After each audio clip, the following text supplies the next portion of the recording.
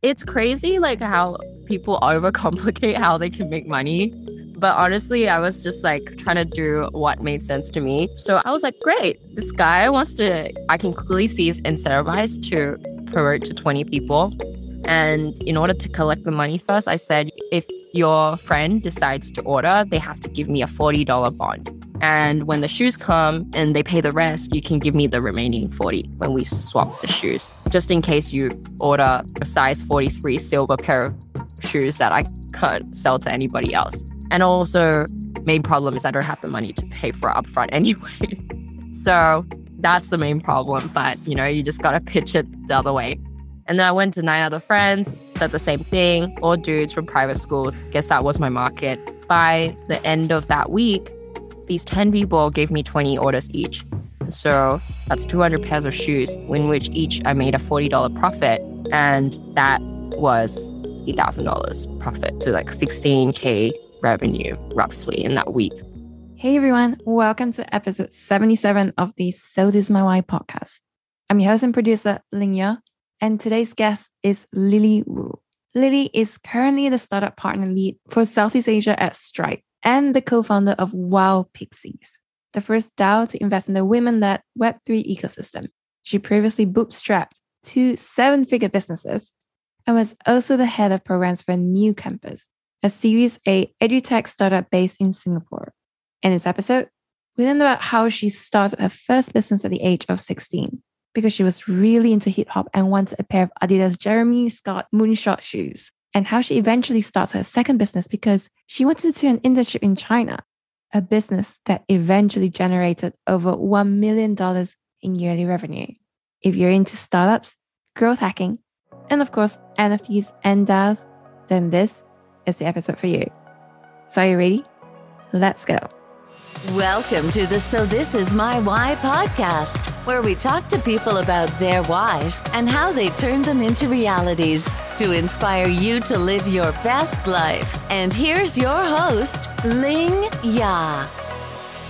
You grew up in an unusually liberal Chinese family. Your parents came from China to Australia to study fine arts.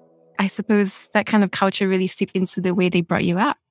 Yeah, so I guess like my parents were kind of like the black sheep of their family, which is why I grew up in a relatively pretty non-Asian, I don't know, just like not that when you think of stereotypical Asian parents where they make you study or like they, are very strict or they're very overbearing. Like my parents were none of those things, but I grew up loving Chinese history. I actually did Chinese dance when I was young, like ethnic dance, like Tibetan, Mongolian. So fun facts. So I actually grew up super Asian, even if my parents didn't raise me that way. And you later taught K-pop dance as well, right? Oh, yeah. I was dragged into that by my friend. My parents met in Australia. My grandparents were all extremely academic and unusually academic for that era as well. Both my grandparents in my dad's side were professors. One started an aeronautics university for Beijing, and the other one started a chemistry division. And both were professors at Tsinghua Beida, which are the 2 top universities. Even when my grandma was a woman as well, extremely educated. So when my dad was like, I'm going to become an artist, they were pretty shocked. I feel like he kind of went through that hurdle for me. You said before that your parents' attitude was very much don't ask for permission, ask for forgiveness. How did that translate to life? Yeah, I guess I grew up with that kind of mentality, just watching how my parents act and the stories that they tell me when they were younger and they were master's students in Australia. They would go to the World Expo and just like do portrait drawings for people.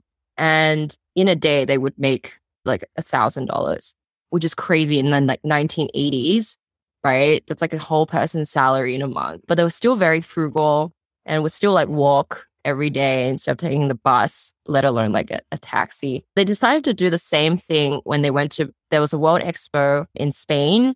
They couldn't get a license in time to actually have a store to do people's art. So they bought a one-way ticket. That was it, $200 with them. And one night was already $100, like with a shitty hostel style, which is crazy expensive. Even now it's crazy expensive. But it was during the World Expo. So They were like, crap, we don't make money. Like, we just have to go home. So they went into the World Expo, bought a attendee ticket, and then just like sat down, pulled out all their art stuff, and then just started like drawing portraits.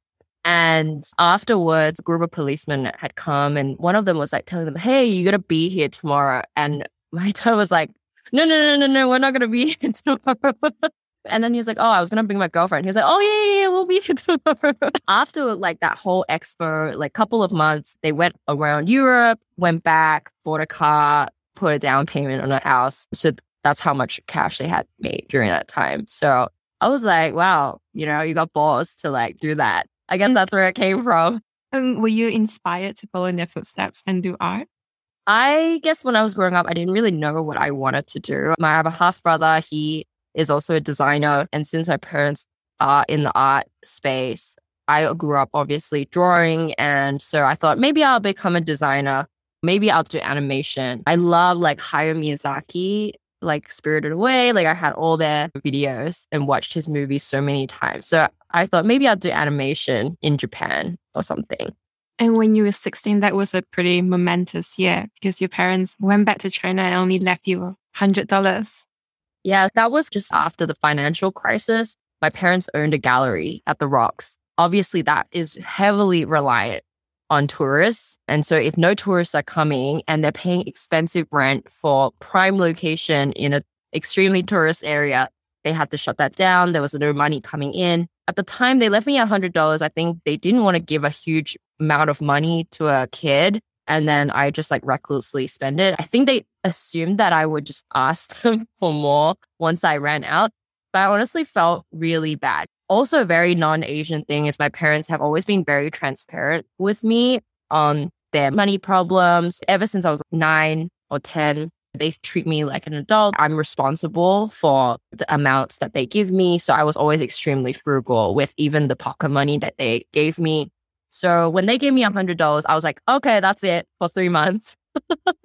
And I think my parents were just like so busy at the time. I mean, I'm not that young when I'm 16, They just were like, you can take care of yourself. So I tried to use that $100 as frugally as possible, maybe last like a week and a half. And then I started using my red pocket money. And I was like, you know what? I'll just look for a job. It's not a big deal. People after 13 and a half years old start working at McDonald's and KFC and fast food. I can do that. Just go work after school. So I started applying for all these jobs. And for some reason, I just couldn't get a single one. Not even a fancy job or anything. Everyone would get accepted except me. Yeah, but that was a good thing for you because... Yeah, that was great. Well, thank God, because otherwise, if I'd gotten that job, probably entrepreneurship wouldn't exist. I think that you're much more creative when you're facing some sort of blocker. You work around it or you go a different direction. I was like super obsessed at the time. I was really into hip hop. My friends got me into it and I really wanted these Adidas Jeremy Scott wing shoes. They cost $300 in Australia, kind of like the Yeezys of the day. And all the high school students were super into it. Australia wasn't that much hit by the financial crisis. It was just 1 quarter of recession. So our currency was doing quite well in comparison to everything else, especially to the US dollar. I used to do ballet and I met this girl a year or 2 before and her parents had owned an Adidas outlet in the US. And I was asking her, hey, for these type of shoes, especially they're out of season, how much can you sell it to me for? And she was like, oh, these shoes are out of season. So these are $50. And I was like, whoa, from 300? That's crazy. When you convert it into Australian dollars, it was like 40 something dollars. Because Australia's middle of nowhere, shipping is also going to be $40. And I was like, wow, shipping itself is the price of the shoes. But she was like, if you can get a bulk purchase of 20, then we can do a flat fee. And I was like, great, I'm going to ask all my friends if they want to bulk buy it with me. And so I told my friends, hey, these are $40. Do you want to get it with me? And if we can get 20 people, like we can basically have like shipping for free. When you're 16, you don't really understand the concept of shopping online or like you don't really understand the concept of wholesale and also currency exchange and out of season. And, Australia is always a season behind. All of those different factors. They were just like, what? How can there be such a big price difference? Like if you go to an outlet now, you'll see Calvin Klein costs $60 for a pair of underwear in Australia, and you will see them in the US for a pack of 3 for like 12. You should definitely go to the States to purchase. Oh yeah, I was like, wow, we live in an expensive country. Jeez. I was like, wow, that's really interesting. Like the only problem that my friends have is that it's too cheap. So I went to another group of friends. These are all dudes from private schools. And I was like, hey, I have these shoes for $80. Do you want to get them? My justification was that, oh, well, if I don't get 20, like at least it covers my shipping. And actually one of my friends said to me, I can get an order of 20 for you, but what do I get out of this? And I thought it was just a really interesting change of mentality, because I went to an all-girls school and everyone was like, if you charge more than what it costs, you're like taking advantage of your friend. But these guys came from very privileged families, or like parents of business people. So they had that mentality of like, this is a win-win, where if I can make money and you can get it for less, why not? I thought that was really interesting, like the difference in mentality that I saw. And I was like, okay, I dig this. So I told them, I'll charge $80. And if you get an order of 20 by the end of next week, then you can charge whatever you want, as long as it's more than 80. If you want to charge $250, make $170 per pair of shoes, go ahead.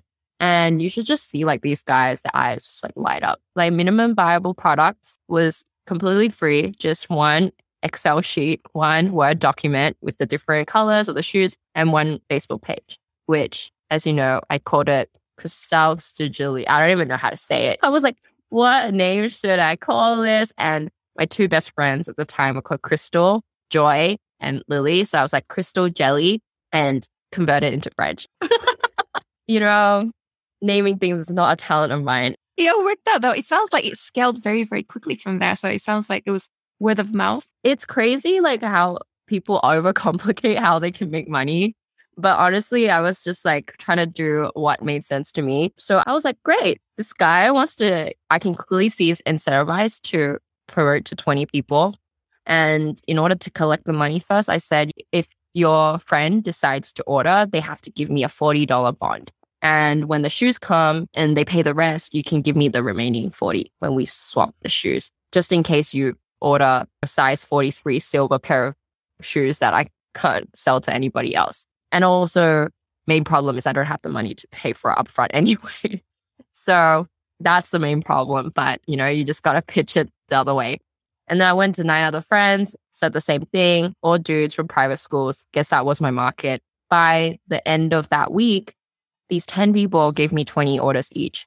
And so that's 200 pairs of shoes, in which each I made a $40 profit. And that was $8,000 profit to like 16K revenue roughly in that week. And so what was really interesting was that at least 5 of the 20 people who had bought the shoes would come back to me and say, hey, I know my friend sold me these shoes. Can I also sell it to like my friends? Because I also want to make money.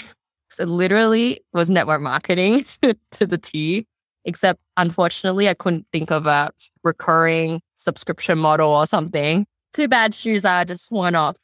But I think network marketing, it works because people trust people that you know. And if you can create an incentivization model that works in the favor of the people helping you promote it, then you can actually grow this really fast. When I look back, the first one is that people keep asking me like, why did you only take $40? You could have easily taken a much bigger cut. I don't have those networks. So in order to really incentivize my 10 only contacts, I would rather go broad. It would motivate them much more than if I had taken like a 50-50 cut or a majority cut like most people would have done. And I think that like me having the problem of no money really sort out like I need you to pay me. That's like showing traction, right? Like you need to pay me in order for me to even order these shoes. Like I'm not going to do shit if you don't give me that money first. This is the only model that I knew because I had no money, but it was surprising to me, like a lot of people raise a lot of money or use a lot of their savings to build something that they don't know if it's something that people would pay for. So I feel like I learned those couple of things. And like business to me was really powerful, the way that it can impact the people around you, because all of my friends made a lot of money and then were able to like pay off all the university school fees, or like I bought an investment property when I was 18. So it was like crazy to me. Like, imagine if I had taken that McDonald's job.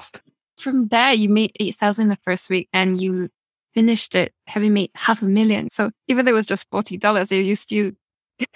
It's nuts like what volume can do, right? And also the power of network, the people around you to do that network for you. I see a lot of similarities now with NFTs as well, to make that kind of impact through the power of people spreading, rather than a lot of money or advertising dollars to reach eyeballs. What's better than like a raving fan?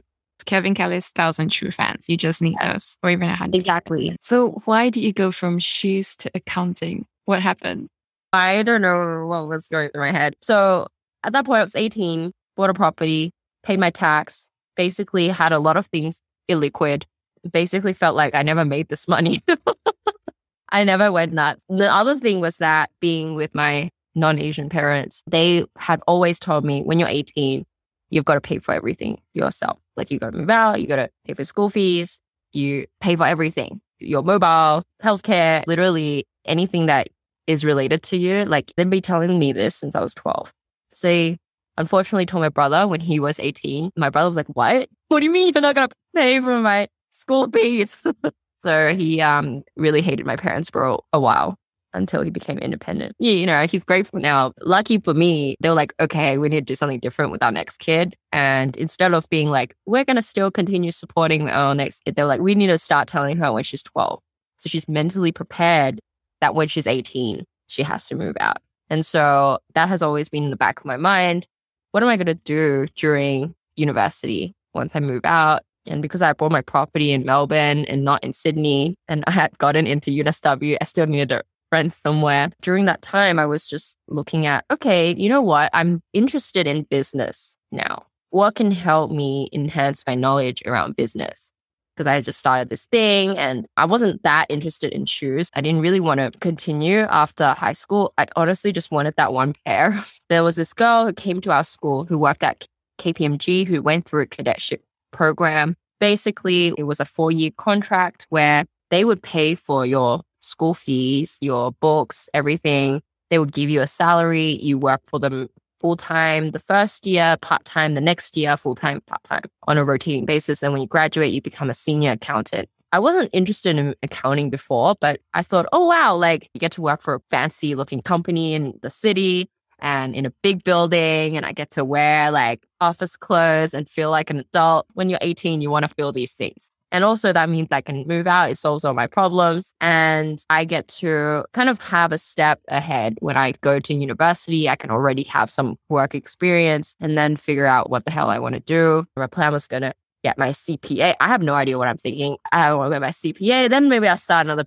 business, because now I fully understand everything businessy. Looking back, I honestly had no idea what I was applying for. Literally, they'll be like, why do you want to join enterprise advisory? And I'll be like, oh, it sounds like I'll be consulting people. And what I end up doing is actually a ton of tax returns and financial statements, nothing to do with advisory. And it was really funny because the company that I joined was BDO. And at the time I had applied for PKF. So I went into the interview. They were like, why do you want to join this firm? And I was like, I really want to join PKF because XYZ. And they're like, you know, we got bought by BDO today. I was like, I want to join BDO because ABC. I got the job anyway. It was just really funny knowing that they had bought out PKF, which actually ended up getting bought out by Grant Thornton. So there's this whole line of being bought out. They were also going through a lot of culture change as well. And so I joined this period and I think I just got like a huge shock of what the working world was like. And honestly, I hated every part of it. I think it suits some people, but something that I hate is being micromanaged, the quintessential 9 to 5, meaning if I was 9:01 to my desk, my senior would tell me, you need to be here by 8:59 so you can log in to start at 9. So I just was never going to thrive. Not only that, but the nature of the work itself is extremely repetitive. So I absolutely hated it. I don't know how I lasted a year, but I lasted a year and then quit right before the summer break. My parents were back in China again. I don't know why I do this to myself, but I always say, oh my gosh, my parents are going to kill me if they find out that I'm going to quit this thing. My parents have never cared. I don't know why. Like, I think that they will care that I quit this thing. I did the same thing when I was younger where people would invite me to a house party and I know there's going to be alcohol. I know there's going to be drugs. And I would automatically be like, no, my parents would not let me. And then I'll ask my parents. They would just be like, yeah, why not? Go. So naturally, I was like, my parents are going to kill me.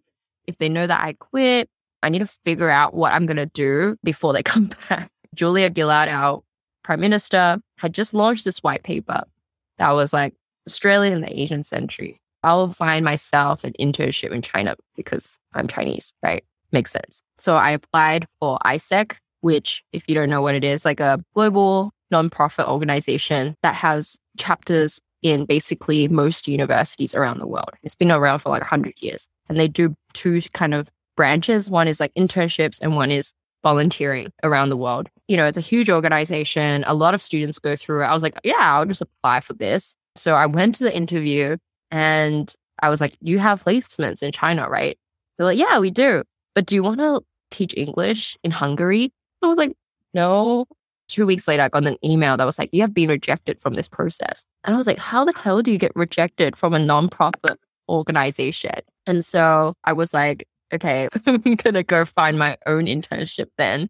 And then I thought for a bit and I was like, I don't really want to find my own internship. I don't want to actually go by myself. So I asked all of my friends, hey, do you want to come to China with me? I'll organize all your internships for you.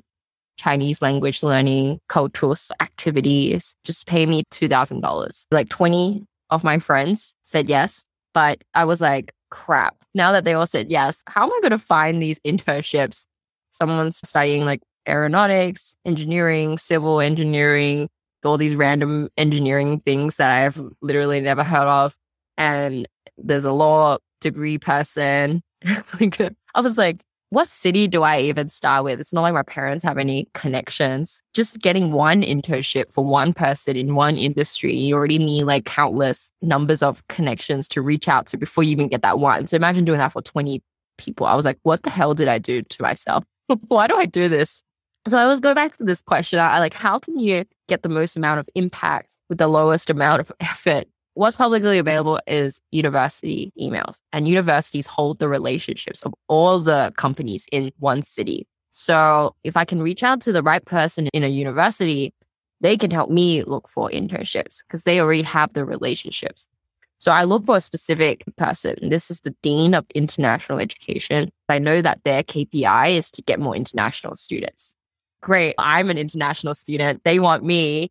I need them. Win-win. Scrape like 400 different emails of Dean of International Education or whatever similar title. And up to 400 universities. Yeah, I mean, it was just like copy paste. And I would say, hey, we are 20 Australian students. We absolutely love your university. We would love to visit for the holidays. And here's all their profiles. Can we pay you a lump sum? I just gave them the whole $2,000. Can we pay you a lump sum and you organize this for us, including accommodation and language learning at your university, some cultural tours and an internship? That's all I ask. Most people didn't reply me, except maybe like 4 people. Luckily, one was interested. It was the Dean of International Education for Liaoning University in a city called Shenyang. And at the time, I was like, where is this place? And then I Google it. It's an hour away from North Korea. And I actually went to the border. I was like, okay, hey friends, like, want to go to Shenyang? Shenyang is the capital city of Northeast China. It used to be the capital city before Beijing. So it has an imperial palace. It's of great historical importance. You know, we can go skiing. We can go to Harbin nearby and see the ice lights. And you don't want to go to a first-tier city. You want to go to a second-tier city because then you can actually practice your Chinese, your shitty Chinese, and become fluent in 2 months. If you go to a first-tier city, they're just going to speak English to you. You want to become, make your parents proud. become fluent. A lot of Australia's business is with Chinese clients. And when you apply for jobs, they're going to see like, wow, this person actually knows how to work with Chinese people. So we're going to put them in front of our clients. And that's an advantage when you job hunt. So I pitched it like that. I think my friends just want a good time. They're like, yeah, sure, cool, let's go. So you end up going there, and I heard that there was a bit of drama as well, right? Because the accommodation they gave you wasn't great. And then you had a friend who tried to call the police on you after all that. Yeah, I saw this thing with this girl. There was a lot of drama because her mom initially promised to organize all of these things and it didn't work out. And so I was like, okay, you can find accommodation for us. I'm managing all of the students and getting them on board. We get to the accommodation and it's just rooms, 5 people sleeping in a room with beds squished together. We had promised hotels. This is not a good situation, especially in the apartment that we stayed at. We had this toilet door, entire frame fell up. So we were using like a curtain to cover the toilet door. If someone's like showering, you can just like see it bright, clear day. The group was 20 friends.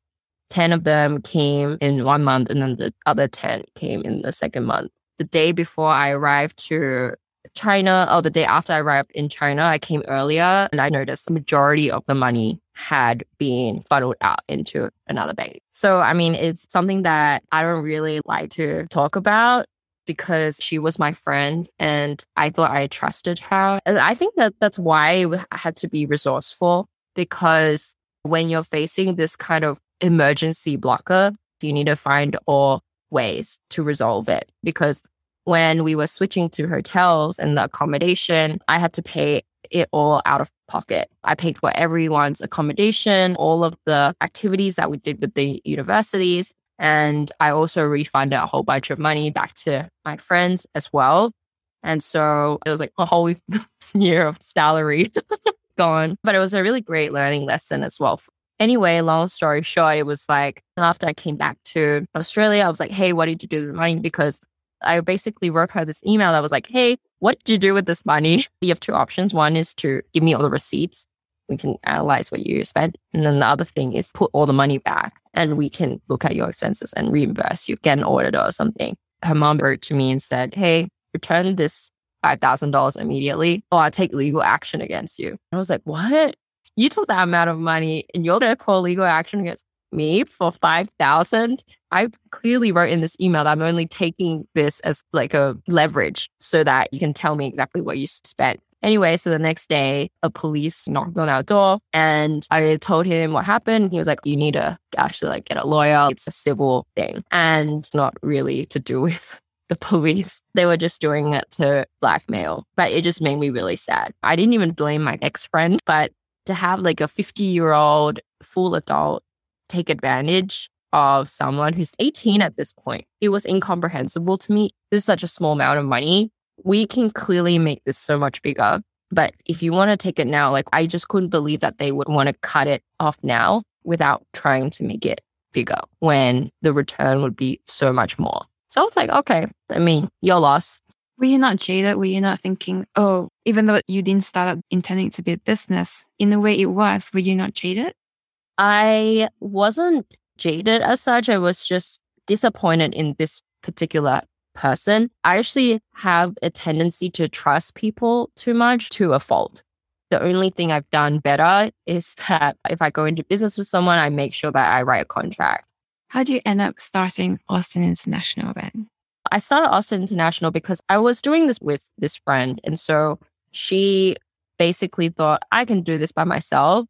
I just needed you to like bring the students. I don't need you anymore. So she wanted to take the name. I was like, fine, we'll just make something else. Basically, the timeline of this trip was that halfway through, she went back to Australia. And that's when she started telling everybody in the first trip, we're not going to do this anymore with Lily. So I was still in Shenyang with the whole group of students as well. And so I just was like, okay, like, why do you want to do this? I'm still in China. You're going around telling everybody you already don't want to do this anymore. I went to the dean and was like, okay, she said to me, I would love more of your students to come back to China. What's your business name? On the spot, I just said, Austern, Australia Inter squashed together. Just like how I was like, crystal jelly. So It makes perfect sense as well. Oyster means oyster in German. So the world is your oyster. Like the more oysters that you open, the more opportunities that you take, the more likely you'll be able to find your pearl. Perfect. And I mean, Austin was international. It was in 7 different locations. So you could argue that as well, maybe. Yeah, exactly. The second program, so the one without my friends, I ended up getting 40 students. How I pitched it was that this was Liaoning University's program. I'm an ambassador to bring more students to China. And Liaoning University has the top 10 business school in China. Just trying to find every merit that I can get. Because I knew that if I created my own program and said, I'm running this program, who's going to pay 2,200 to an 18-year-old where she's younger than everybody else in this university? So I have to kind of leverage like what I have at that point in time, what resources I have, and pitch it to my advantage. This was my first time running a program with 3 of my high school friends. And that program honestly was kind of a disaster because we didn't account for the fact that the internship was so far away. We had the schedule where it's half-day internship, half-day Chinese language learning. I had to come back to university to learn the language, do Chinese classes. And people just couldn't come back in time. It wasn't even like program iteration. It was like daily iteration. We would allocate 2 hours every night to interview every single student. We do this daily, like 3 weeks. Wow. So we got instant feedback every single day and we would change the program like every day. So by the next day, the whole schedule changed. And the next day, something else changed, you know? So I learned a lot from that process. And I also refunded half the people. I just feel like I can't take people's money if it's not 100% really great. The main thing that people are going for is not great. The internships that the university had organized, and it doesn't matter if I organize everything else, really awesome, you know, all of these activities that people can do, if the internship is not great. And it frustrated me that I couldn't control that experience because this problem was extrapolated in China where you would go into a room and people would basically like, you'd go to like Bank of China or something and they would sit you in this room and you would do nothing. I was like, do you have photocopying you want them to? I was like, oh my goodness. I had this one company, totally random, it was a factory. And he was like factory owner and he was really young though, spoke fluent English, the only one that spoke fluent English. And he owned a company called Best Composite. And I was like, what the crap is a Best Composite? And he was like, composite material doing microfiber stuff where you can build like bumper cars, like 3D print bumper cars or like airplane stuff. And so he was working with a lot of like the military, but also Ferrari and like all these brands to create different parts. And he gave these 2 awesome challenges. Like one was an HR one and one was like design this whole showroom for like Ferrari. And they could 3D print all this stuff and everyone was having so much fun. By the end, everyone who was working at a bank was like, oh my God, can I switch to this? This looks so much fun. And I got my first inkling like, oh, actually, maybe it's not the brand that is important. It's the experience, right? Because initially, my impression was if you get an internship, it's about the brand. And then once you can get the brand, like you get a job easier. I had to question a lot of assumptions through this process. And I was like, okay, maybe it's the experience, like, but how can I control this experience? And so I saw what he did was like, you know, give them a challenge, right? And then you have this set period of time in order to complete it. And then you have to present it to him. So eventually we changed it. Once I got on my co-founder, Jamie, we changed it so that it was every single company so they could do less work and we could make it more consistent. We would ask them, hey, give us a challenge that you're facing.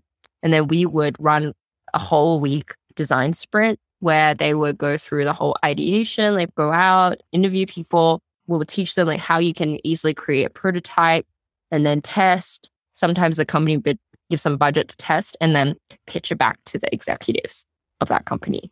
Once my co-founder joined in 2016, I was like, first thing I was like, we're not doing China. Let's get out of here.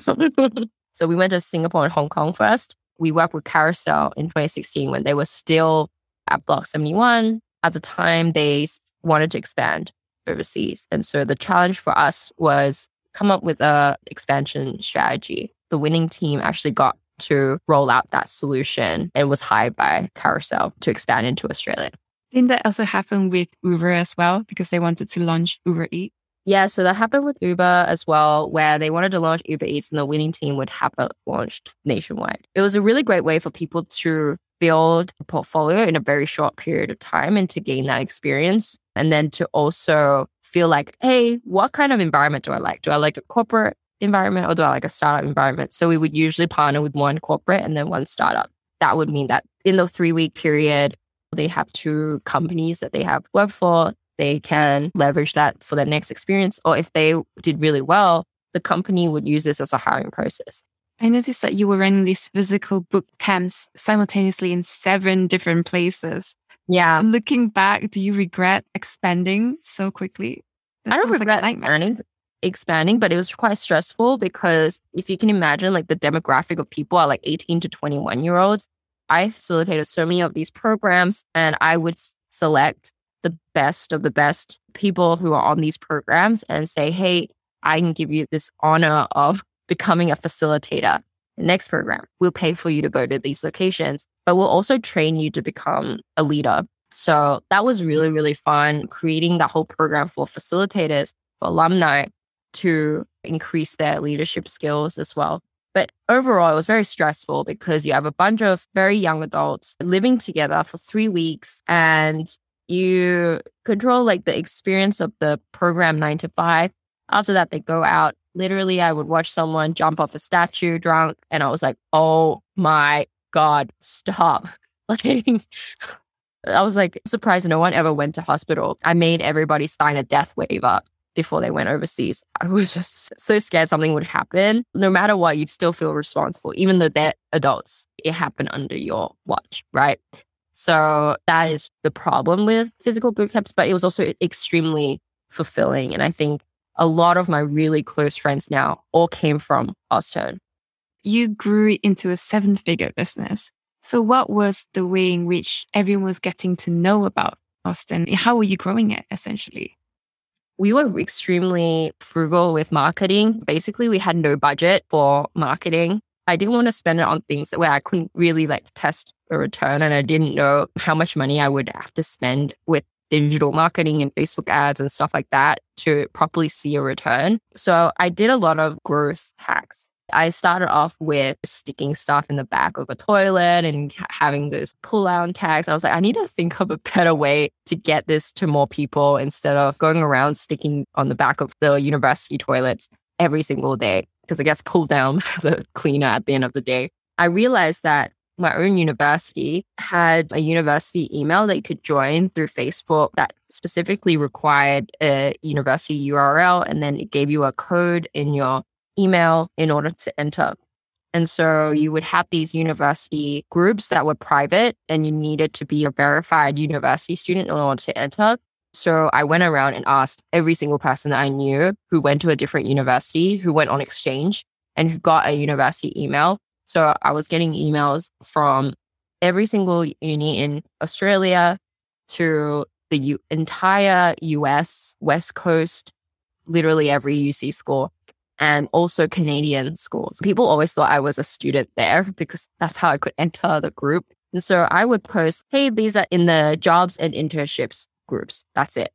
And each of those groups had 10,000 people to a couple 100,000 people in the first year. And I would post every couple of months the next program. And we got like thousands of applications that way. And that's how we got international students to join. A lot of people from the US and Canada and UK joined because of that, all through like me posting on these groups. And so actually some people would come up to me from UCID or like other universities that I did not go to and be like, oh, you're that girl who is from our school, right? And you like posted on around. And I was like, I actually don't go to your university. So that was like one of those things. And then I started working with different societies. When I'm working with a society, I wanted them to blast to the entire email database about Austurn. And a lot of the times they would say, hey, this is our sponsorship package. And I was like, I'm not interested in sponsoring or giving you $10,000 to do this. So I set up a Facebook group called Presidents and Executives of Sydney and Melbourne.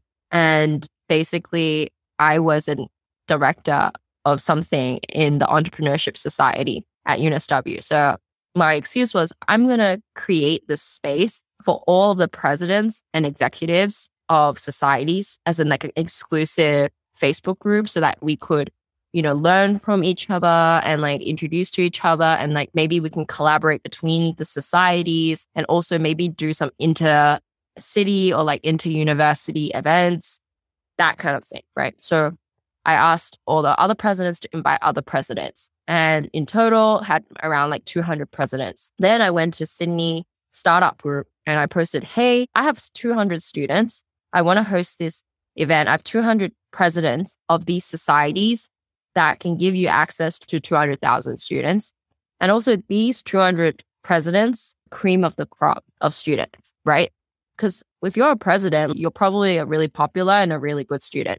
And so who wants to sponsor a space and give a talk? So we ended up getting a space at Freelancer, like the office, and then we got some speakers, etc. And so in that one go, a company could talk to the students and potentially like have a hiring process for grads. And for me, I can just meet all of these 200 presidents in one go and use it as a way to showcase, like I'm the host. You all know who I am now. So when I go and reach out to you later, I'd be like, hey, can you email to your entire database? I already know you. We'll do this as a collab kind of thing rather than my 10K sponsorship package. And so it really reduced the amount of time because I don't have time to reach out to 200 different people separately. This is like all at once. Thank you very much. That's incredible. It sounds like you had an amazing thing going. So why was it that you decided to quit Austin after 4 years? My business partner actually moved to Singapore and joined Carousel. And I just felt very stagnant in my own growth. And also I graduated after 5 years, finally, because I used to enroll in all 4 subjects and then unenroll in all 4 by the time it was my 3rd week because I couldn't make the compulsory attendance. In this time where there was COVID, I probably would have graduated faster since there was remote studying. But because back then you have to have 80% attendance in all your lectures and I'll be in another country, like there's no way I'm coming. So I had to unenroll. And so I unintentionally took many gap semesters and graduated. Everyone was like, wow, you graduated, like finally. Thought you would never do it. Also, when I graduate, I thought like, do I really want to keep doing this for university students? And I just felt like it was like on repetition over and over again. Even though I was making good money, I just felt like I needed to learn from other people as well. I'm too young to like already be staying in the same thing and doing the same thing over and over again. No. How do you end up finding about New Campus? I mean, the role that you had was head of learning programs. It sounds quite similar to what you were already doing at Austin as well. It was a little bit different, but at the time I had met Will and Faye, who are the co-founders for what was called QLC. So that was actually even more similar to Austurn. It was like Austurn, but digital.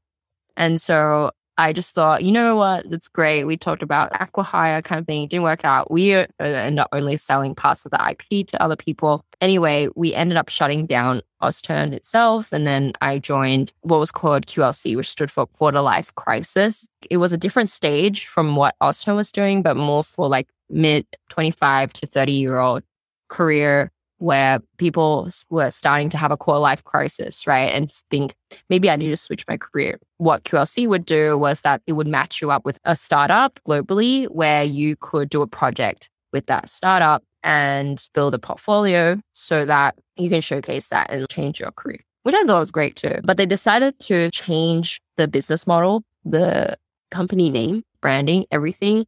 4 months when I was in, and I was about to go on this massive 1-year trip where I was going to work remotely because I haven't had so much freedom in a long time. I was going to work remotely, learn 4 languages in that 1 year. And I had been very upfront about that. Korean, Japanese, French, Spanish. I don't know if you know, but I had watched this TED Talk a long time ago. I was obsessed with this TED Talk by Scott Young and his friend, where they had basically spent 1 year abroad, not speaking any English to each other and see if they could become fluent in 4 languages. I think they did Spanish, Portuguese, Mandarin, and Korean.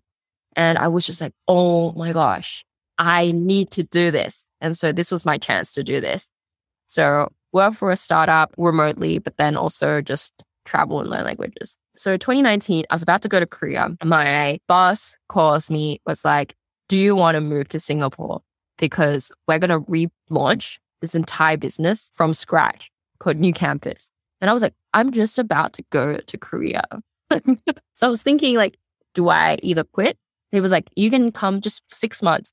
You'd be the Singapore country manager, help us operationalize, roll this out.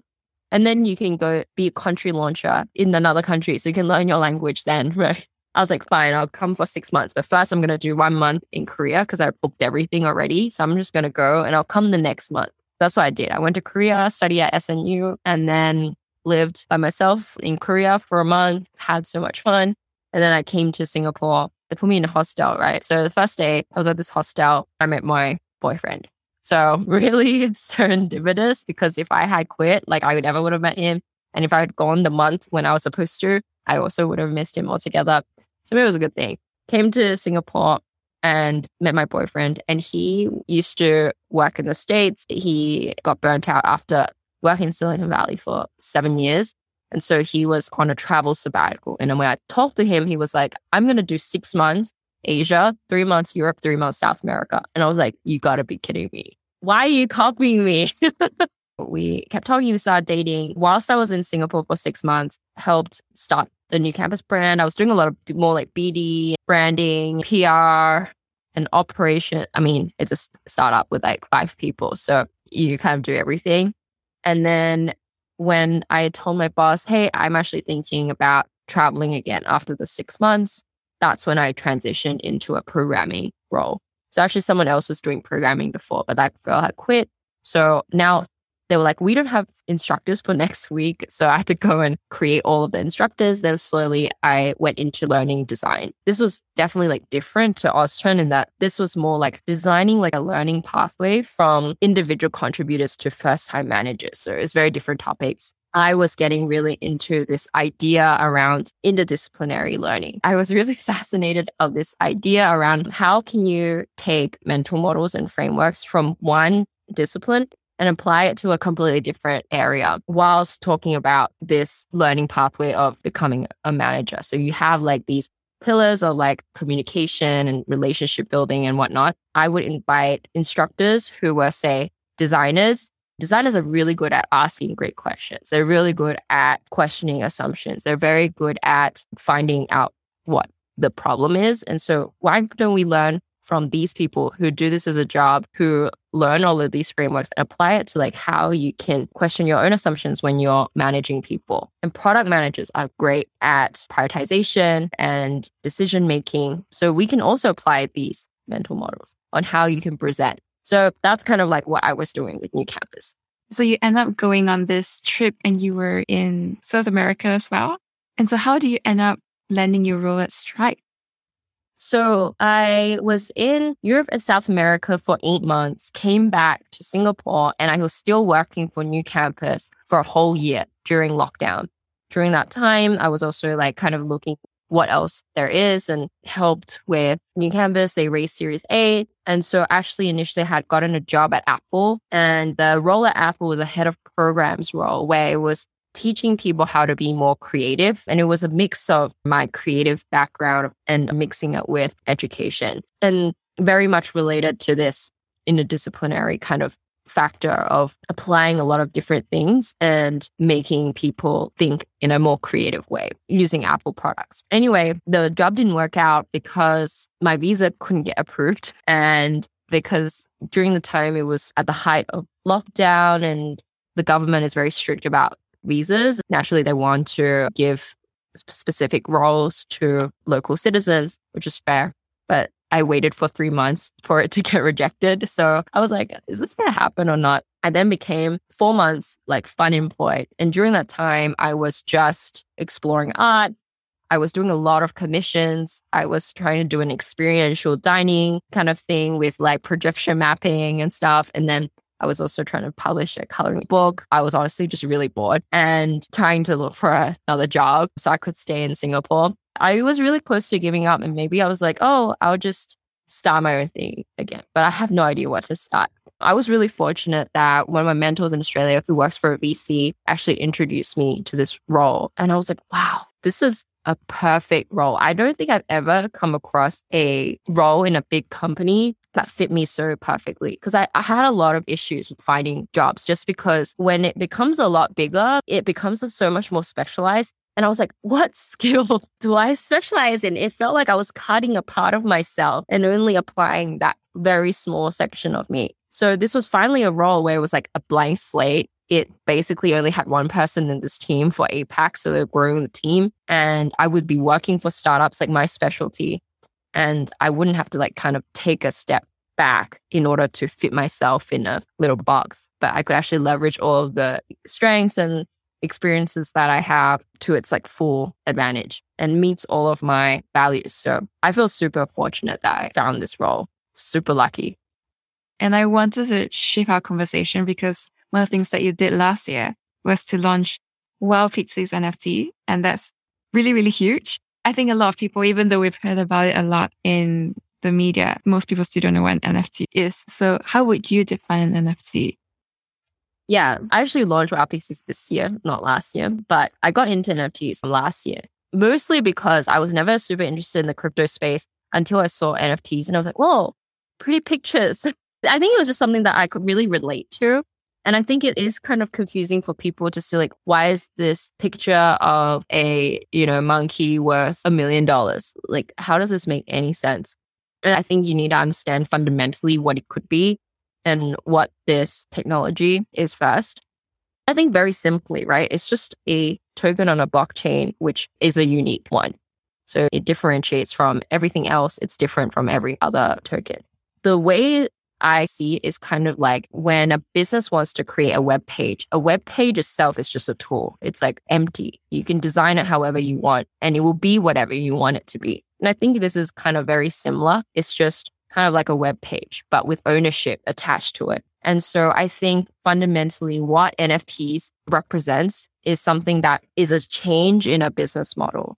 Because of the fact that when you create a series of NFTs, it requires a smart contract. Now you can track the NFT as it goes from person to person. And so with the use of a smart contract, you can allocate in advance how much money you can get when it gets transferred to the next person, and a proportion of that royalty will go back to you. So this is a huge business potential for a lot of people, because if you imagine brands, even like, let's say like a luxury brand like Hermes, which hates the secondary market because basically they have cultivated this cult, right? You can't even go into a store and buy a Birkin. You need to be on a waiting list. Then you need to buy a bunch of all this other stuff before you even get remotely considered to buy what you want. And maybe you don't even get what you want, but you buy it anyway because that's all you can get. Like they have created such a smart model. The issue is at the moment they sell it, that's it. You can't track where this bag goes. But now with an NFT, you can see exactly how something gets transferred to this person, to this person, to this person, to this. So if you can imagine, if Hermes launched an NFT as a token of authentication alongside a physical bag, maybe it has like something in it, like a token in it where you can scan it and you can showcase that this is the real bag. Now they have a way of tracking where this bag goes. And also deteriorating the fact that it's forged, right? You can easily forge a piece of paper to say that it's real. People do that so well with like Chanel bags and stuff, like that Chanel authenticated card. And unless you take it into a physical store and like analyze, you probably can't even tell the difference. So this is a way where not only do they potentially can solve that problem, but also they can capture hundreds of billions of dollars of revenue that they could not capture before. Because every time, if I in my smart contract say 80% or 90% of this sale to you initially goes to me, right? That's normal. 10% maybe goes to suppliers. But in the smart contract, every time this person sells it to another person, I take 10% of this transaction because you need to transfer the NFT to them in order for you to prove that's real. So every single transaction, you take 10%, you can get $100 billion just from that you could not realize before. And this applies to a lot of different things. And it's kind of just started off with the art scene because, my parents are artists. I never thought it was a viable option. I always thought it was poor, starving artists. So this is a way where you can quickly fundraise, crowdsource through a vision, through your art, and people can rally around and build a community around it, and you can have control over that narrative, like why would that not be an appealing thing? And especially it became viral through memes and things like that have a social standing or status. That's only the starting point. But really, NFTs can be anything that requires a unique token. So I think there's so much potential from supply chain to identity and stuff like that. We've established what an NFT is, but WowPixels is actually a venture DAO. So what's a DAO?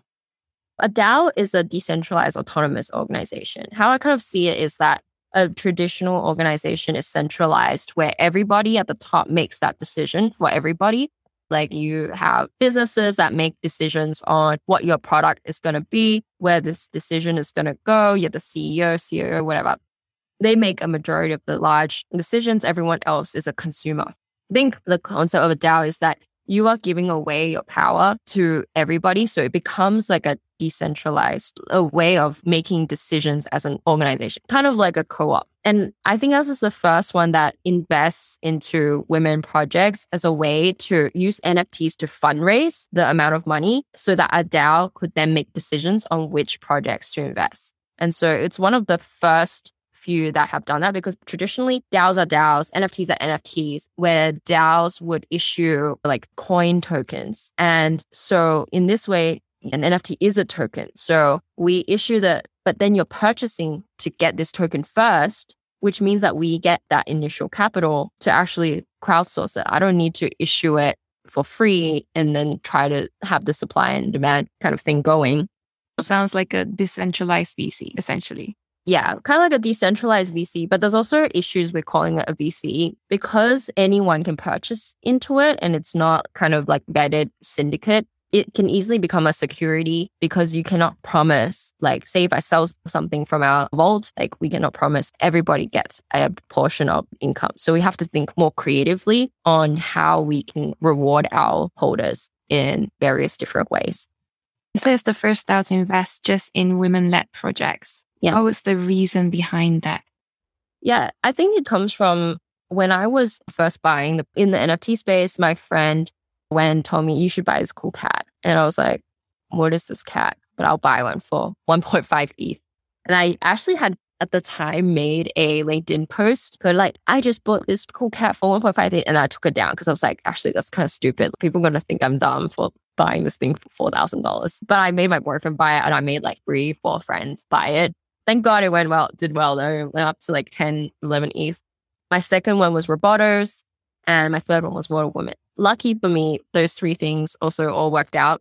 And my friend at the time, I said, oh, I saw this thing called Water Woman. Like, should I get it? Because she's like very experienced in the space. And she came from a DeFi space. And she was like, I don't recommend you getting that because I legitimately don't think it's going to do well. And I was like, why don't you think it's going to do well? And she said, well, because 90% of the space are men and they're going to want to buy things that they relate to. And I was like, that's fair, but I'm going to buy 3. So I don't know. I really like it. I'm just going to buy it. It was quite cheap at the time. So I didn't really care that if it wasn't going to do well, it's not going to do well. But the next day it actually went up to 2 ETH or 2.5 ETH. And I actually accidentally sold both of them because I had listed it at 2 and 2.5. And I thought it would take me like 2 years to sell because I was like, oh, I just bought it at 0.4, you know? And then the next day I wake up and it's sold. I was like, what the hell happened? And I went and bought another one. But I think like Gary Vee and like Logan Paul at the time had like bought a whole bunch the next day, like after I had bought it. And I was like, what?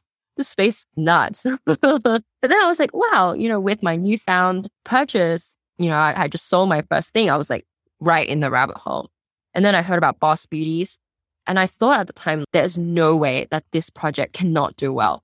Because if you looked at Boss Beauty's launch, before they even launched, the founder, Lisa, she has a business called My Social Canvas and had been running it for 10 years. So I was like, wow, she's been doing this for 10 years. Like, she's going to stick around. They had already promised 6 of the Boss Beauties was going to be hung on the New York Stock Exchange art hall before they even minted. I think no other project has ever had such an impressive achievement before even mint. I was like, wow, with this level of execution, the fact that they can get it in the art hall before it even starts that means she's so connected and she's like really good at execution. And I was like, there's no way that this won't do well. And this is when I went nuts and I made like 30 people buy it, including our head of sales at Stripe. Really good at convincing people to join your vision. Oops. And then he was like, oh, I bought one for my wife. And then I would just post it on Instagram. So that was a lot of people's first purchase. But for the longest time, I would say like 3 or 4 months, the price of Boss Beauties didn't go anywhere. And I was just hold it. Like, do not sell it. It's fine. Like I had so much conviction in. And recently in January, suddenly it just spiked. And now Boss Beauty is now at 2 or 3 ETH. So now people are like, okay, fine. I was like, good thing you didn't sell. I realized what the power I had was in the VC space with my day job as a startup partner lead. I work with VCs every single day. You see firsthand how little money goes into women's hands. The statistic is like really abysmal, which is only 2.3% of women are funded in VC. That's not even close to parity. It's a long, long way. And then if you're talking about women of color, that's even more depressing. But actually, when you do invest in women, they generate 100% more return. And that's like a BCG research done. It's a smart thing to invest in women. And I truly believe that, especially in the NFT space where the money is not gatekept by VC, by a certain demographic. I have the power to invest in what I believe in, what I value, and I want to put more money in women's hands. Then why don't I purchase more things that are led by women? Like, why would I buy this random monkey toad or whatever it is? Sure, maybe they might be a good purchase, but if I can't even bring myself to do that, to make money, just because I'm like, you're just making these dumb people richer. I refuse to do that when there are way more hardworking people in the space who are building longevity, who will need this money. I had a lot of conviction in a lot of women-led projects. I was like, why aren't more people paying attention? Me and my co-founders, and they're both men, by the way. One's Native American, but he's like very into diversity. One's another dude, but they were both minters of World of Women. And they were like, I don't understand why people aren't taking World of Women seriously. It is like the historical women project. And also they're innovating at a completely different level. Now they have all these sandbox partnerships, $25 million sandbox already invested in World of Women. And the price went down, I'm just like, WTF, But it's just so undervalued. Even now at 6 ETH, crazy low price compared to whatever 80 ETH that Bored Apes Yacht Club is. The space is so male dominated. As it becomes more mainstream though, you have Reese Witherspoon, you have all these women celebrities who are promoting NFTs. And as more women come into the space and get educated, then they're going to want to find things that they can relate to as well. That's when we're going to see a mass adoption of women projects and you're going to see these prices go nuts. That's why we started Wow Pixies. It's more to amplify and invest in putting more money into women's hands and having a way for when people do onboard into the space, having a way to get a variety of exposure to all of the women-led projects and making an informed decision later on if they want to actually invest in it themselves. So how does it actually work? I mean, you're a holder. Mm-hmm. How do you decide on what to invest in and what not to invest in? How it works is that when you buy a Pixie, what it does is it's kind of like a governance token. It gives you a voting right. On Discord, we have a proposal channel where everybody can put their proposals in. We have kind of a research form and a research done on each of the projects that people propose. And then we have a curator club, which is a Pixie with the rainbow purple hair. That is a specific, only 10 Pixies out of the entire 5,555 collection. And basically they help narrow it down what everyone has generally nominated. And then finally, with the final proposal, we put up a snapshot vote, which is a tool that can identify, it connects to your wallet and sees how many Pixies you hold in your wallet. And that will determine the number of votes that you get. It will kind of determine the final direction. That's the power of decentralization, because even if I wanted A, but the options are A, B, C, and the majority is B, we have to go with B. So I don't hold that power to say this is the final decision that we make. It's up to everybody. With the mint money, 80% goes into the DAO wallet and 75% of the secondary transactions goes into the DAO wallet.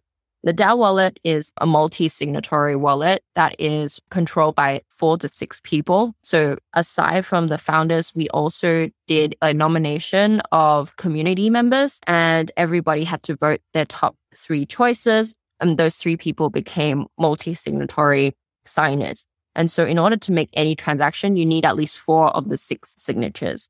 So we can't just be like, hey, we want to make a decision, let's just take money out. That's not possible unless you have at least 1 or 2 more people who agree. And it's an extra kind of security and protection for the wallet funds as well. I noticed on OpenSea you have around 2,000 holders, so that's quite a lot of voices. Is everyone very active on Discord, actively participating in this? Because I was also looking at Snapshot, and you have some which are quite time sensitive, like selling the crypto chicks, and you really needed to decide very fast. What's the response like? If it is like a normal proposal, it'll be 24 hours. So it gives everybody a chance to vote. If it's an emergency vote, it'll be a 2-hour vote. And everybody would go nuts in the proposal channel, like to debate which one they should do. And so in regards to the crypto chicks one, actually the consensus, even though in the beginning everyone was like kind of panicking and saying we should just sell, but in the end, actually the consensus was to hold until there was more information. So I thought that was a really great outcome, because if it was just me deciding, I'd be like, oh my God, panic, sell it. But actually everyone had really healthy debate, and they were like, we shouldn't panic sell and hold it until the team comes out and addresses this issue, then we can decide. So actually we ended up doing another 24-hour vote on whether or not to actually sell it. I think that's like the power of the DAO as well. It has the ability to like challenge everybody's assumptions are, and then for people to make a more informed decision. But also we are like learning and adjusting, because then it's kind of like what counts as an emergency, what are the criteria? And so these are all the things that you kind of have to work out as you go along. I want to talk about the launch as well, because it sold out within 5 days, right? And the last 50% actually sold out within 2 hours. Yeah. What were you doing prior in order to have such a successful launch? To be perfectly honest, we actually did nothing. We actually set up the Twitter account a week before we launched the mint, and we had like 20 followers, in which the 20 were our co-founders, like friends. So I feel really bad that people also spend like months and months and months up to the launch, which is what I actually thought we needed to do. But we were just like, okay, whatever. We didn't have time to delay the launch, just because what we wanted to do with DAO, the first thing we wanted to do was buy the royalty World of Women, because we thought of this way before when World of Women was 2 ETH. It was 2 ETH for so long. And we were like, okay, this is great, time to buy it. And then suddenly it went all the way up to 10, and we were like, stop increasing in price. I was like, we need to launch it right now. Otherwise, a lot of other people are going to start creating these things before we do. So we were like, okay, we're just going to launch next week with 20 followers. But you can do a lot in 1 week. So 1 week we did like a giveaway. We started Discord. We did like a sneak peek. On the first day of mint, we maybe had 200 people in Discord, which is kind of really small. But actually, that's all you need. We had maybe 15 people on our Discord live chat as it was launching. We were like talking through our vision, but those 15 people were like such evangelists. And I think that that's really important in the beginning. Like you just need really strong evangelists that really believe in you to help spread it. And then I posted on LinkedIn, and I don't know what it was about that LinkedIn post, because it was very basic. It was just like, hey, over the weekend, I launched this thing called Wow Pixies. Here's the link. Literally, that was it. But we got like 1,000 something likes and like 130,000 views. And I got blocked by LinkedIn because they thought I used a bot. Yeah. And actually, my post got taken down because they were like, it does not meet professional guidelines. I was like, what about it doesn't meet professional guidelines? Luckily, a lot of people saw it before it got taken down. Actually, a lot of people got onboarded and bought Wow Pixies through LinkedIn. And then the next day, something we did unintentionally in marketing is called a thunderclap. And it's where you time everything so that it all comes out all at once. And even with the small number of people, it seems like a lot. Typically a mint, they would just do kind of like a rolling mint where it will reveal as you mint. So it would like kind of come up on Twitter, like, yeah, it's like rolling. We only sold up to like maybe 1,000. So we were like, okay, when we hit 1,000, we're going to just all reveal at once. So we held a Twitter space party of like first reveal of up to 1,000. And so on this Twitter space, we were like, okay, it's revealed now. Like everybody click refresh. And then suddenly everyone posts their Wow Pixies on Twitter. So that generated more people buying it until the next reveal. And then we're like, okay, at 2,000, we'll do our next reveal in the 2 days. Did the Twitter space, everybody revealed, and then hype. And then the third day, I wrote out our white paper, just like smashed it out in 2 hours. And I was like, okay, I got to launch this white paper because people kept asking me the same questions anyway. I was like, I'm going to just write it out so I can just link them this way and you can read it. And that helped actually a lot of credibility in around the project because the expectation is so low that they're like, wow, a white paper. Yeah. So now every project needs a white paper. Yeah, I was really impressed when I saw a link to the white paper on your LinkedIn post. And I thought, oh, you have one. And I clicked through it and there's like a roadmap 2.0. And I thought, should have really thought about this. Yeah. And then I think when the ball gets rolling, it goes out super fast because in the NFT space, you would have someone like buy it. And maybe that person is a very prominent person in the space. Maybe you got lucky, you got an influencer. And all these bots watch this wallet. So when they know that this person minted like 10 wild pixies, it will suddenly alert all these people. Like, actually, that's how my colleagues at Stripe, they heard about it, is through this bot that followed this particular wallet. And then when they get alerted, they start buying and then it started trending. So we actually became number one trending on OpenSea with the most volume. Within that 2 hours, it got on Twitter, it was like, Wild Pixies number one, Maliki is number one. And so that's how in 1 hour and a bit, when I was having dinner and I was not watching this at all, I look on Instagram because I was trying to share my Insta story of my food with my friends.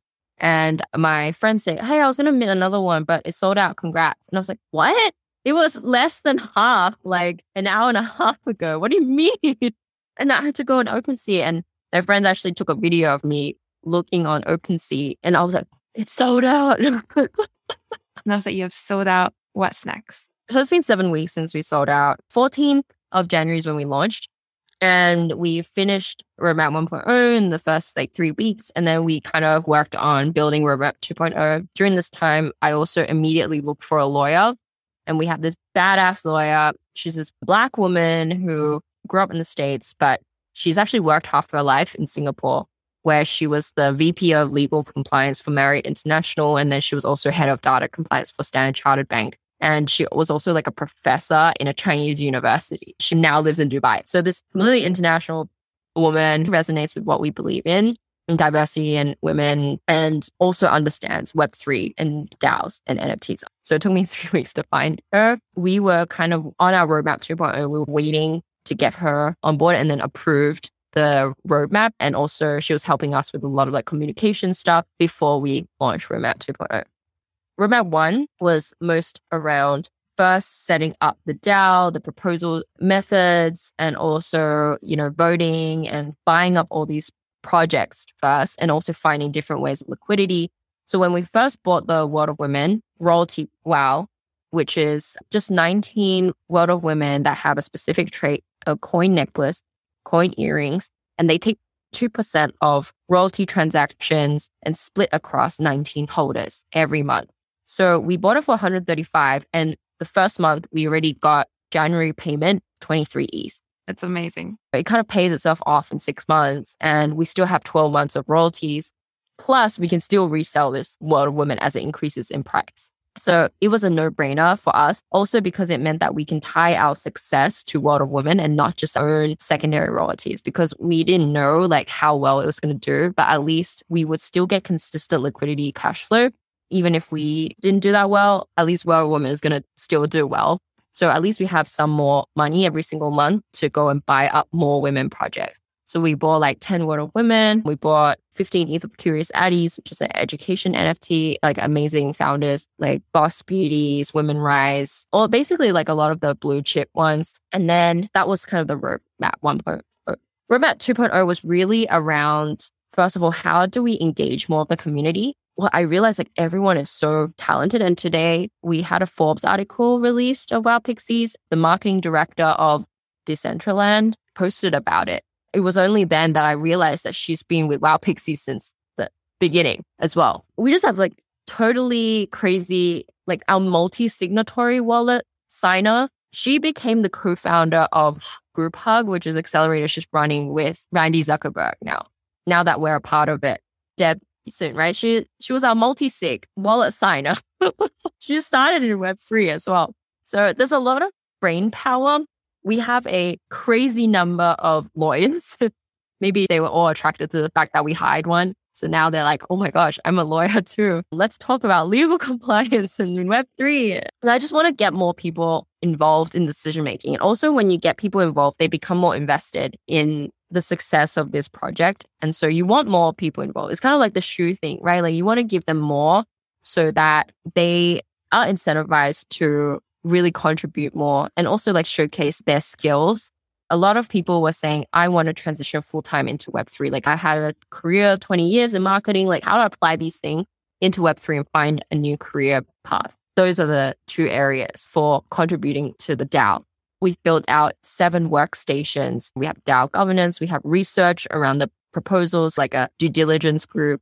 We have legal think tank of all the lawyers who meet up once a week now to talk about all of these people. This is a great way for me to see like, what are we missing? And then going to my lawyer and be like, we need to like fix all of these things.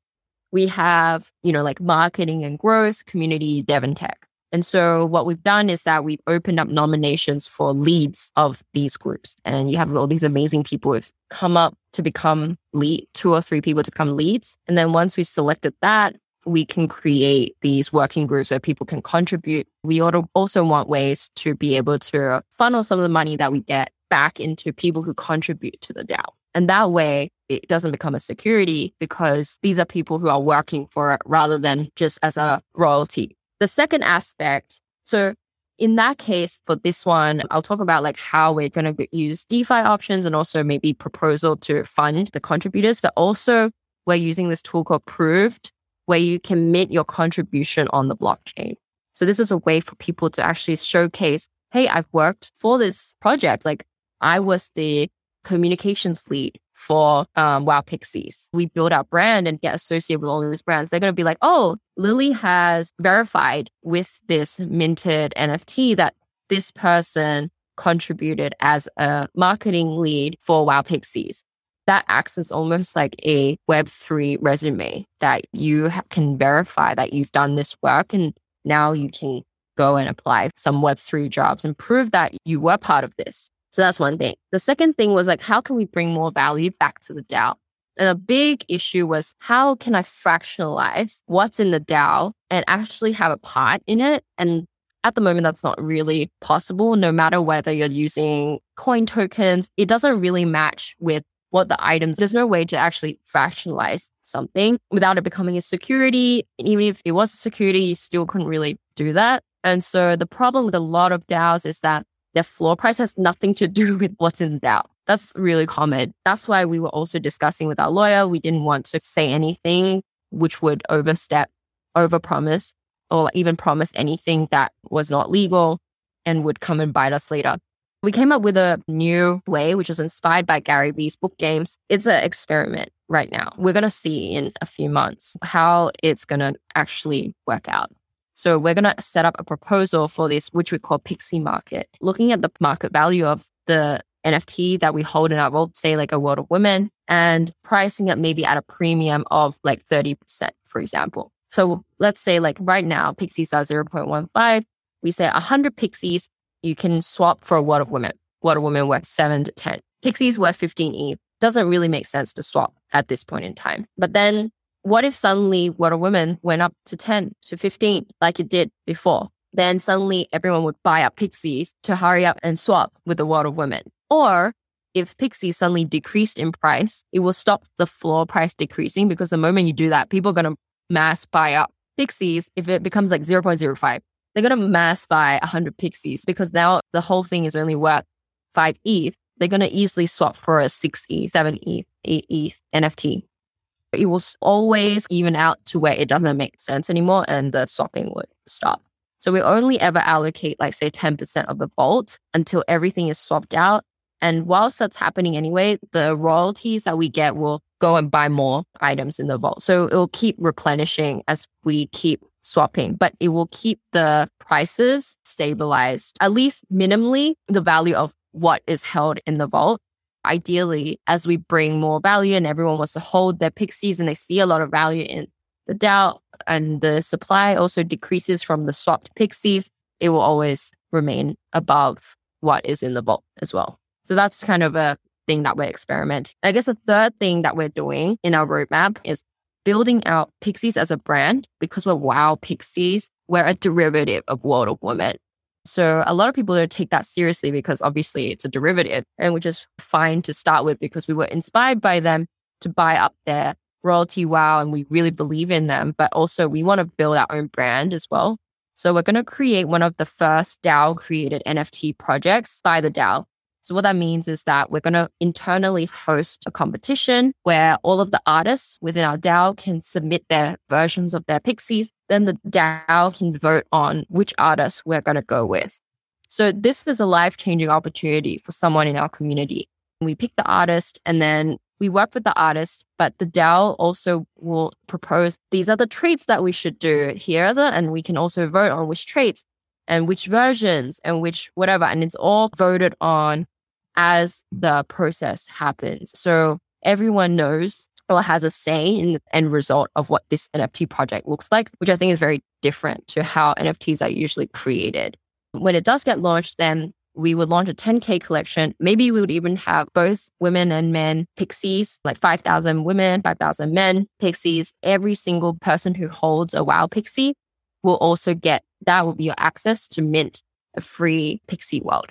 So we actually incorporated under Pixie World, PT Ltd, because it's kind of like a play on WOW Pixie World. Sounds kind of similar. So this one will have like wings on it and they own NFT and that can have its own utility as well. But the WOW Pixies will never decrease in value because it's still the only access point into the DAO. That's the only way you can contribute to the DAO and have a voting right is through WOW Pixies. Have you thought in terms of what your metrics of success would be? Because everything's so new right now. Honestly, no. I think for me, intuitively, they're like what people are saying about WOW Pixies, especially in other Discords as well, and how people usually like respond to it. And I think mostly like everything that I've seen so far, honestly, everyone has been like really supportive and like I'm surprised with the amount of execution or like how fast it's going. Generally, like that has been my metric, whether or not we're doing well or not. It's like whether or not other people saying in other Discords or like what people are really talking about it has been generally like super positive. You mentioned briefly Hug by Randy Zuckerberg and Deb Soon. What is that and how do you get involved in it?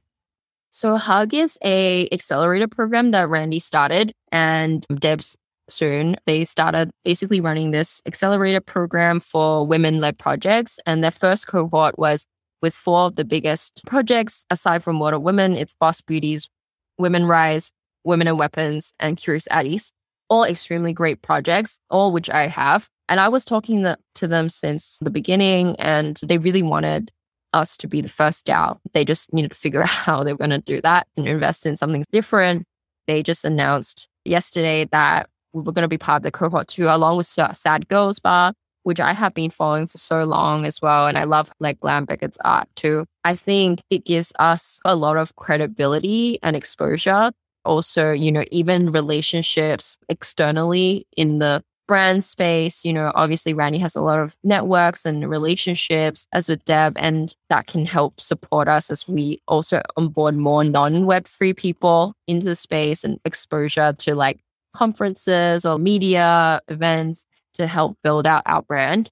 I think third thing is that I also want to tap into the other projects that are within Group Hug, which are so established, like getting to talk to Lisa from Boss Beauties and all of those other projects and collaborating with them on a much deeper level than you would be able to as any other project in the space.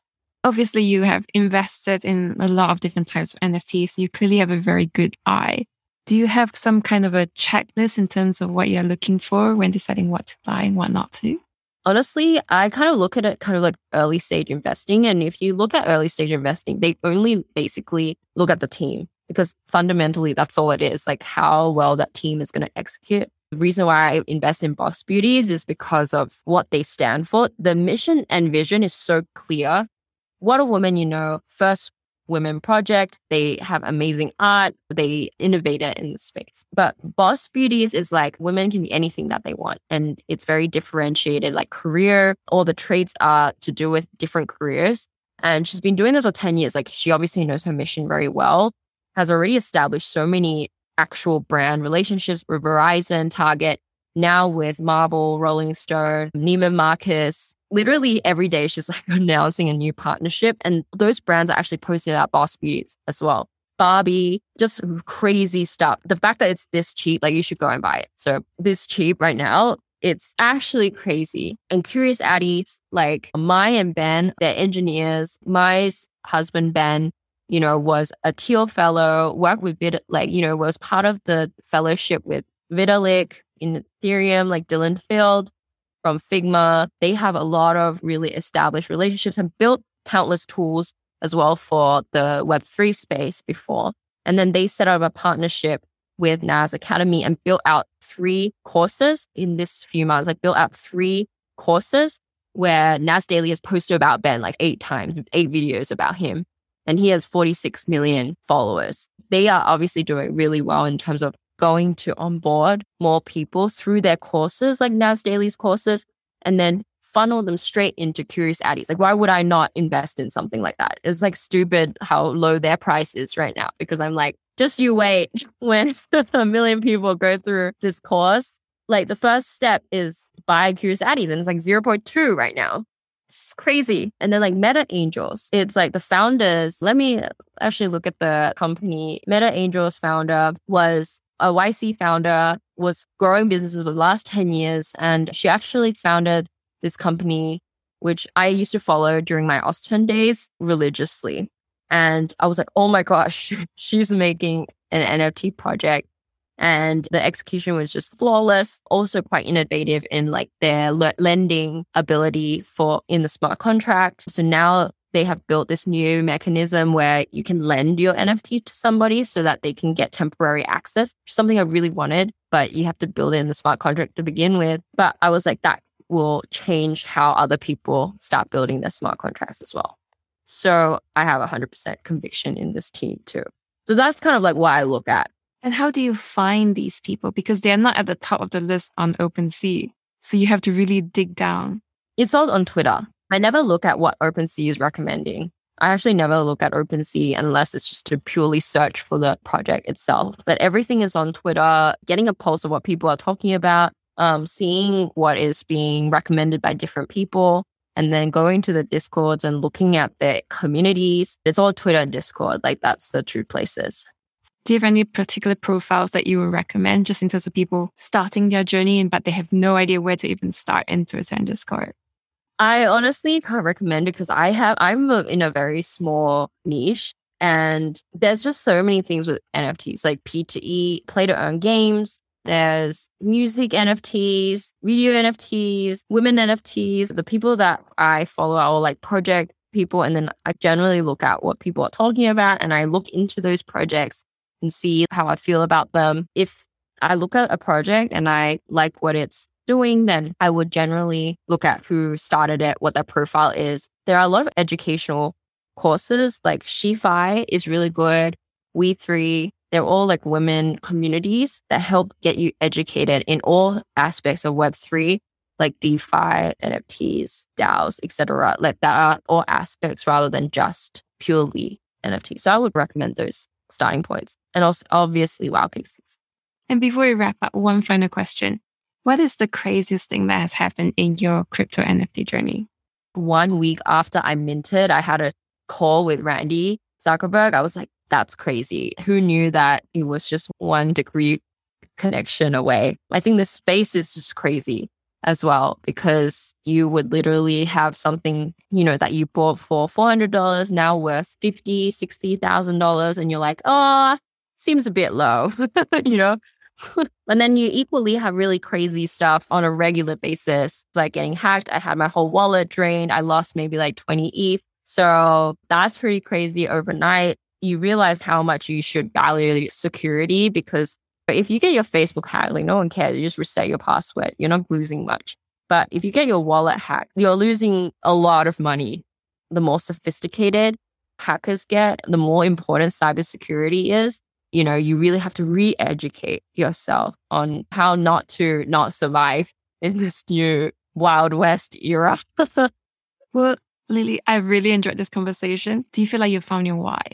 So like how I think about my why is I tend to look at my journey as like, first of all, the direction that I'm heading into, whether or not they fit my values. And if they fit my values, then I will head towards that direction. For the first time, I've felt a really strong why in terms of all of the things I am personally super passionate about has come into one thing, because I've always felt like I had to segment parts of myself where I am creative, but you know, that's just one part of me. I am a business person, but also when I am with other business people, I feel like I'm not as businessy as them. And I still am very creative and more like out there. Or I go into tech and I don't feel like I'm fully like a technologist either, you know, and I always felt like, you know, I was very passionate about women because, you know, I was an ambassador for Future Females and helping women entrepreneurs, but that was also kind of like another thing. And so finally, this is one thing where I'm combining creativity, community, technology, business, and women empowerment all in one. And I think that the ability to create impact through helping others and fulfilling like what I really like enjoy and really believe in is a strong enough why for me. And what kind of legacy do you want to leave behind?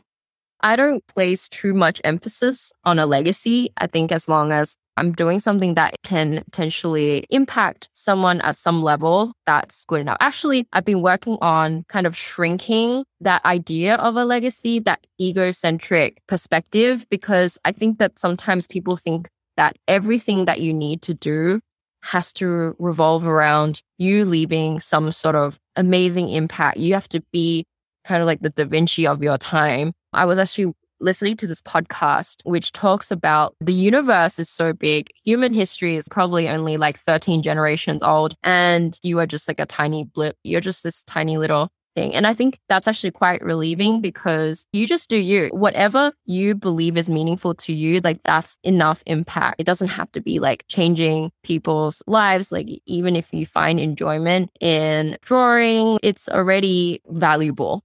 So that's kind of what I think. And what do you think are the most important qualities of a successful person? I would deem success when you really are able to be true to yourself and actually do the things that you really want to do. And you feel meaning and fulfillment in the things that you are doing. And where can people go to connect with you, find out what you're doing, what Wildpixie is up to? You can find me on LinkedIn, on Twitter. NFT Lily is my handle.